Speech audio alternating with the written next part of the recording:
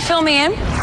Here's what's happening today, Philly. It's the Fill-In with Bennett on the new 96.5. Sponsored by Family Jewelers, Family and Company Jewelers, South Jersey's diamond destination. It looks like we are all working today because no one won the Powerball.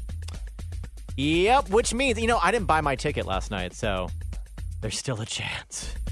I was, relieved. As if I had, a chance of winning. But hey, sure. Yeah, no, we all have a chance. So Wednesday will be the new drawing for the Powerball. It's going to be over $1 billion.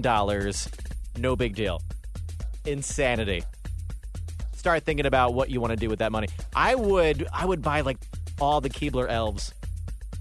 That's maybe not the first thing I would do, but it's definitely up there. Okay, so there was a camel in the city of Philadelphia yesterday. This was all over my Instagram.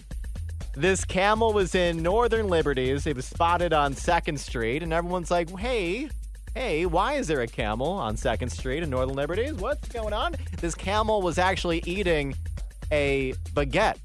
Is that how you say it? Baguette? Sure. Because that's what camels do, right? In the city of Philadelphia. Why not? So it turns out the camel was there for an ad campaign for back to school for a clothing store called Petite Claire. We got to the bottom of it. Everyone was wondering. There was these tall tales. There was everyone, trying to figure this out. There you have it. It was the back-to-school campaign for Petite Claire. Just another day in the city of Philadelphia.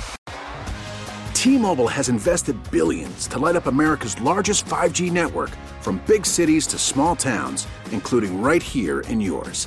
And great coverage is just the beginning. Right now, families and small businesses can save up to 20% versus AT&T and Verizon when they switch. Visit your local T-Mobile store today.